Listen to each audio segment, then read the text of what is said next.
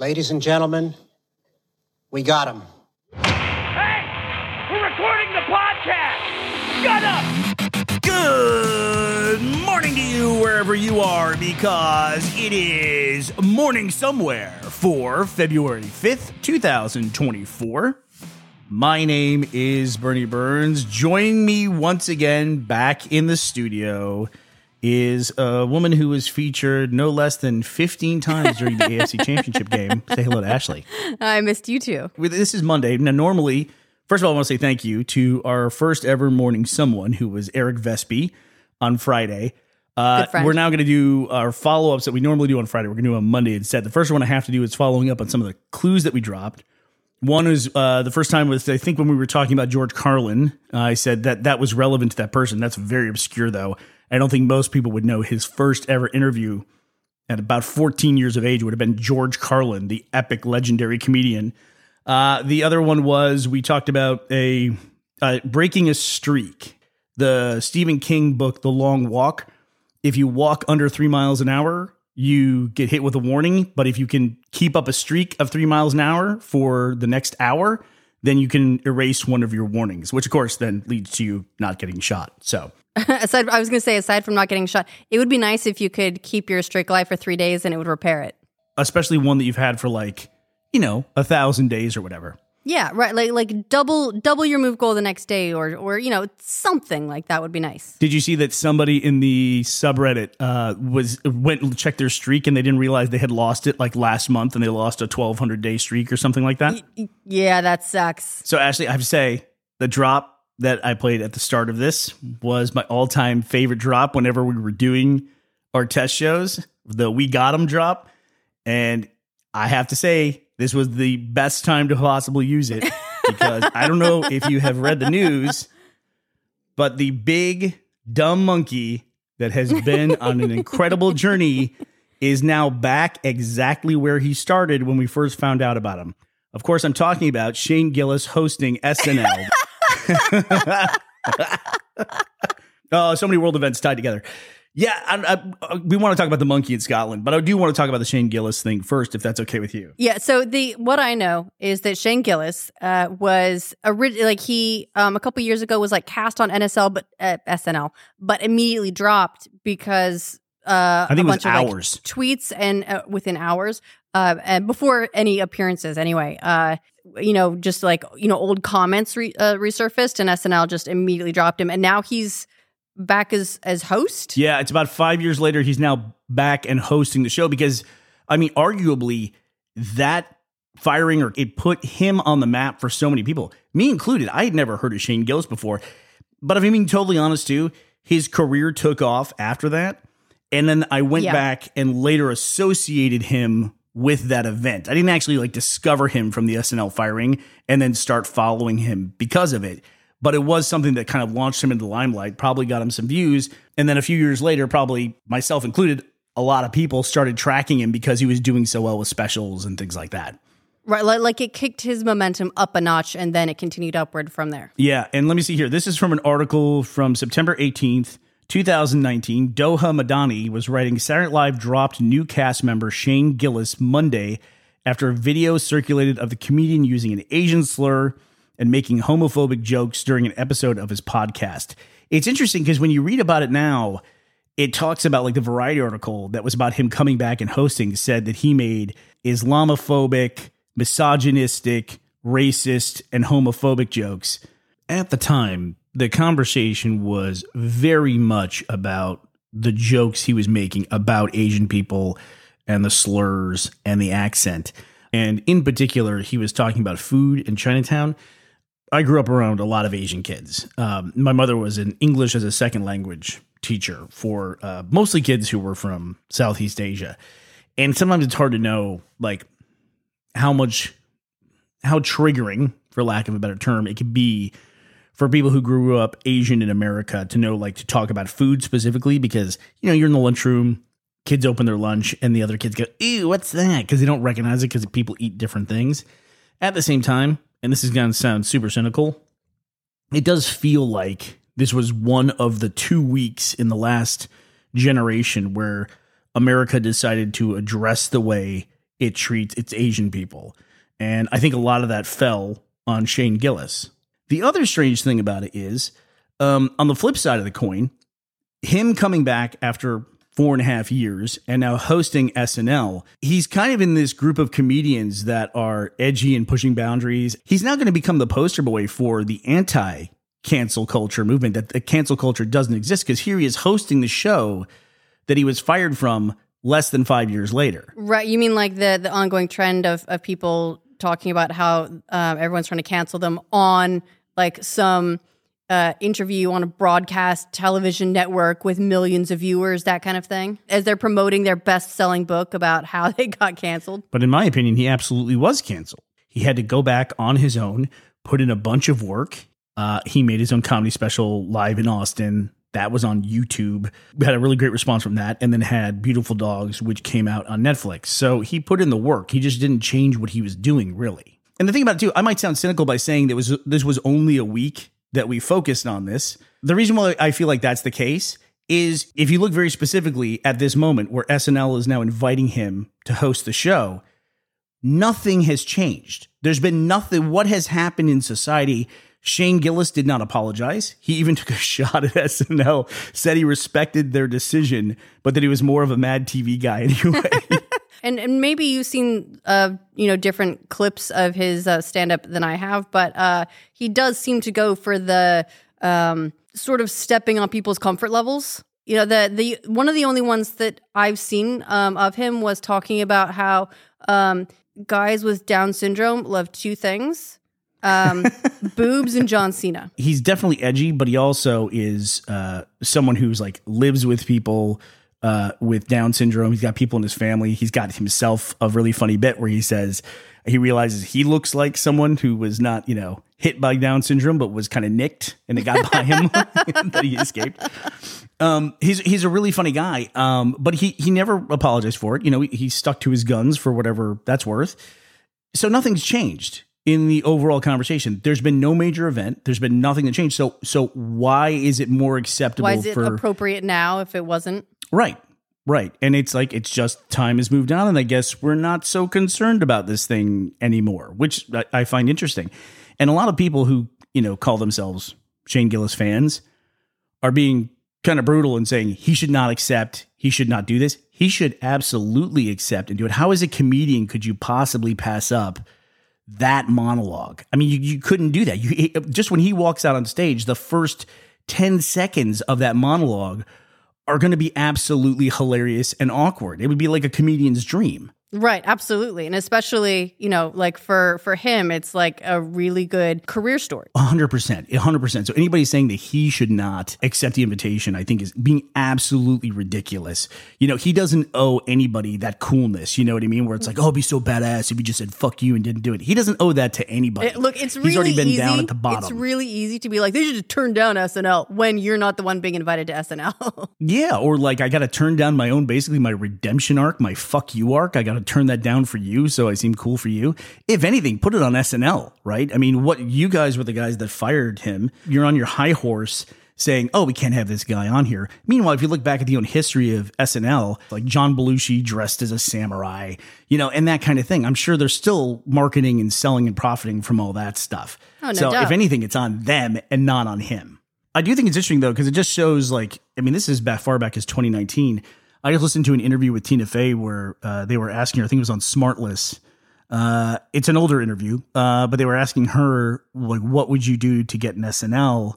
And in her day, it was all the groundlings and the improv troops, from the major performing centers like Chicago, New York, and LA. Yeah, Chicago's got like a really prestigious improv scene, doesn't it? Yeah, it's the Second City Group. There was do you remember as a kid SCTV? No, I don't. Okay, so that was Second City TV. It was kind of like Mad TV, okay, but in the 80s. And it was like a knockoff of Saturday Night Live, or maybe not knockoff, but a competitor to it. But some really, really famous people came out of it, like Catherine O'Hara, Eugene Levy, Rick Moranis. I want to say John Candy was on there as well, but maybe he wasn't. Maybe I'm conflating him with like the Strange Brew guys. Okay. But some really heavy hitters came out of it, but it itself was not this incredible thing. And there was some other sketch comedy shows over the years, like Friday, or maybe it was called Fridays, That one had an infamous thing where Andy Kaufman completely derailed the show, and the guy who played Kramer, Michael Richards from Seinfeld, he was on that one. The only improv or sketch shows that I think I was ever really familiar with, keeping in mind I didn't have a lot of TV as a kid, so there was SNL, there was In Living Color. Oh, In Living Color. I'd forgotten about that. I think Jennifer Lopez started as one of the Fly Girls on there, didn't she? Really? I only know about In Living Color because isn't that where, Ace Ventura came from? Yeah, that's Jim Carrey was on there. The Wayans brothers were on there as well. Weirdly, they had like a dance troupe that would come out and dance at halftime. That's for great. a sketch Love comedy it. show. Love it. Yeah. Who doesn't love people dropping sick dances? Images of Fly Girl Jennifer Lopez in Living Color. Yeah. Get the fuck out of here. So this was, you talk about crazy amounts of people that are in there. So In Living Color, created by Keenan Ivory Wayans and launched in 1990. The original cast included Wayans family members Kim, Damon, and Sean, along with Tommy Davidson, Jim Carrey, David Alan Grier, and Kelly Cofield. Jennifer Lopez went from a Fly Girl, which was the dance troupe, to a megastar.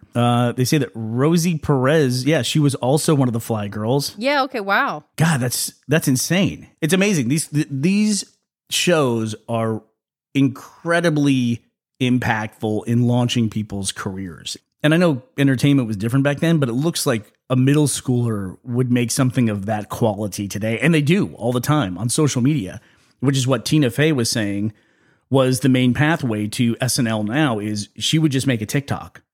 Oh, interesting. I mean, it does seem like it's how a lot of comedians either like workshop bits or like test like the idea of jokes and see what people respond to. And it's, and also it seems like how a lot of people now consume is like, someone does a stand-up special and people will consume it on TikTok or Instagram or whatever, 30 seconds to a minute at a time. So many people now from SNL are starting to come from the internet. Like even going back to College Humor days, when Sarah Schneider, one of the Hardly Working crew, when she and a few other people left College Humor, she ended up as the head writer for a season or two on SNL. That was Tina Fey's job before her. Yeah, wow. And Streeter Seidel, who was also on Hardly Working, he's a writer for SNL. I believe he's still writing there. He wrote the David Pumpkins sketch. Okay, wow. That's one of their more famous sketches. I can't remember. What's David Pumpkin's middle name? S. David S. Pumpkin. I'm pretty sure he wrote that with Mikey Day. And Mikey Day, who's been a longtime member of SNL, he was the guy from the David Blaine, the Cheez-Its. Cheez-Its. Remember that one? Cheez-Its! What? Cheez-Its! Cheez-Its! Cheez-Its! Cheez-Its!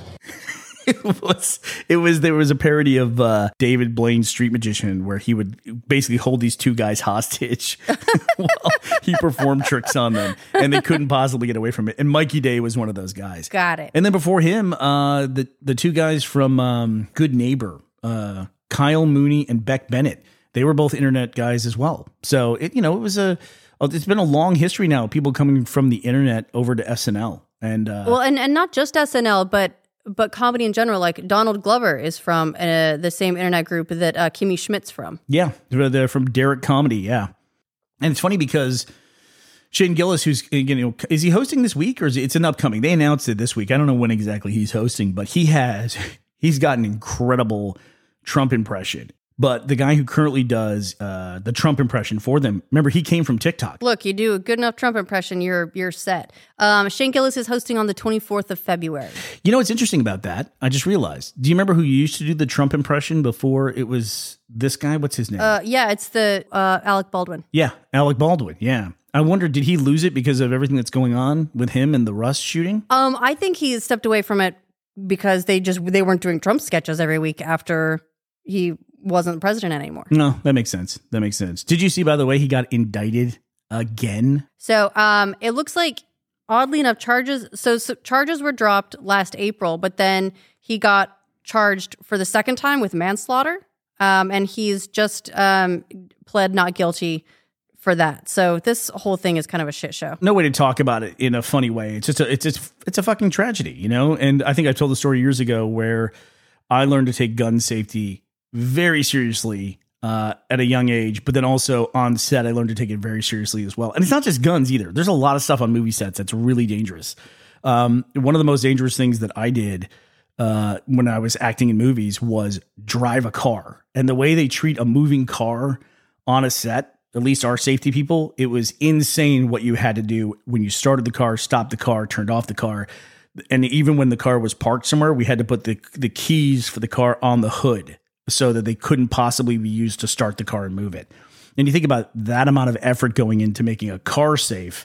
How the hell does someone accidentally load a prop gun with real ammunition and then later in that day or in that week hand it to an actor on set? It's fucking crazy. Yeah. Well, and it sounds, I mean, you know, I don't know a lot about how sets work, but from the explanations that I have seen is like they were sometimes taking guns from the set and then like firing them at the range or something, which sounds like something that you're really not supposed to do. You know, just common sense. And also that there's supposed to be really specific handoffs. Like only the armorer should ever handle the weapons. They hand it to the actor. They give, like, every single time they hand it over, they give them a safety briefing. They show them how it cannot be fired and it's completely safe.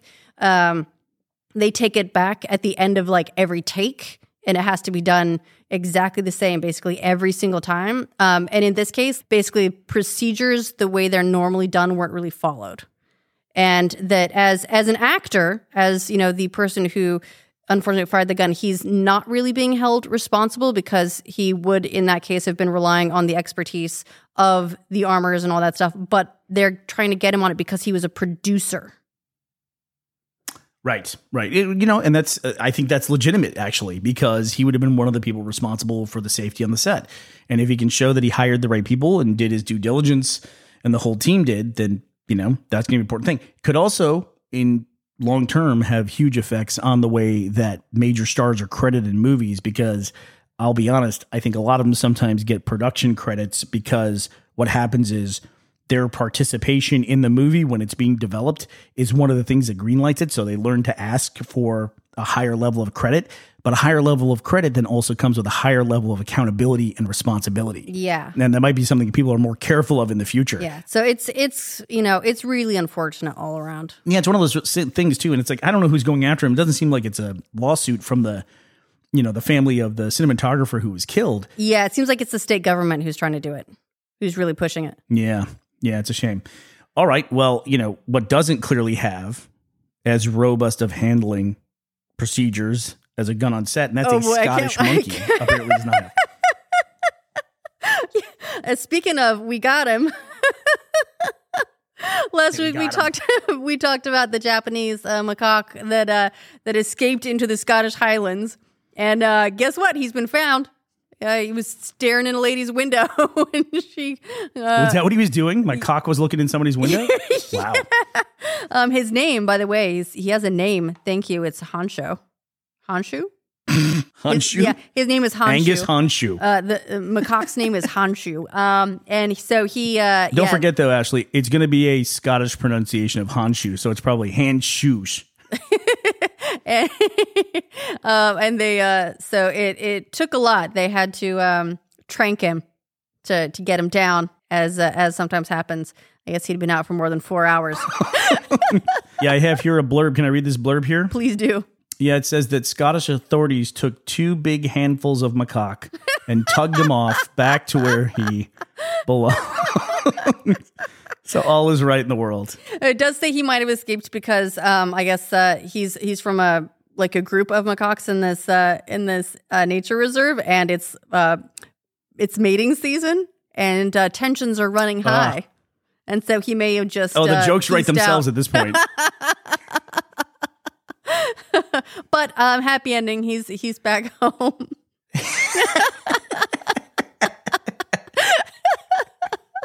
The last thing I wanted to follow up on is Spotify. Last week we talked about some of the playlist, the weird playlist names they have. Yeah. Turns out they get better. So just about everyone has a playlist called Goblin Core, and yet none of us know what Goblin Core actually means. However, there's another list, Burnie. The name of it changes throughout the day, every day, based on what you listen to at that time of that day of the week. Which list is that? So if you go into Spotify, go to search and just search day, there's something called a day list, and the name changes throughout the day. It'll be like, you listen to this kind of music, so here's this kind of music. So I'm going to give you a couple of my names. I had Nerdy Soundtrack Thursday, Amazed Birds Early Morning, Pump Up Hockey Morning, Wistful Fairy Core Friday Afternoon, Fairy Core Goblin Core Friday Afternoon, Confidence Complex Evening, Venting Downtown Vibes Night.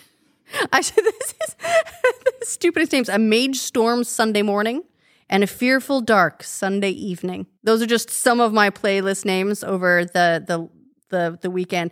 And I gotta be honest, I've been listening to this playlist pretty much since I found out about it, and it's been great. Spotify does know everything about me. Mine is a don't look out your window, there's a monkey staring at you playlist. That's really fucking weird. Spotify, just tell us what Goblin Core means. Yeah, just explain to us what Goblin Core is. What is this? Your wife is cheating on you afternoon? What is that? With Hanshu. All right, well, that does it for us today, February 5th, 2024. We will be back to talk to you tomorrow. We hope you'll be here as well. Bye, everybody.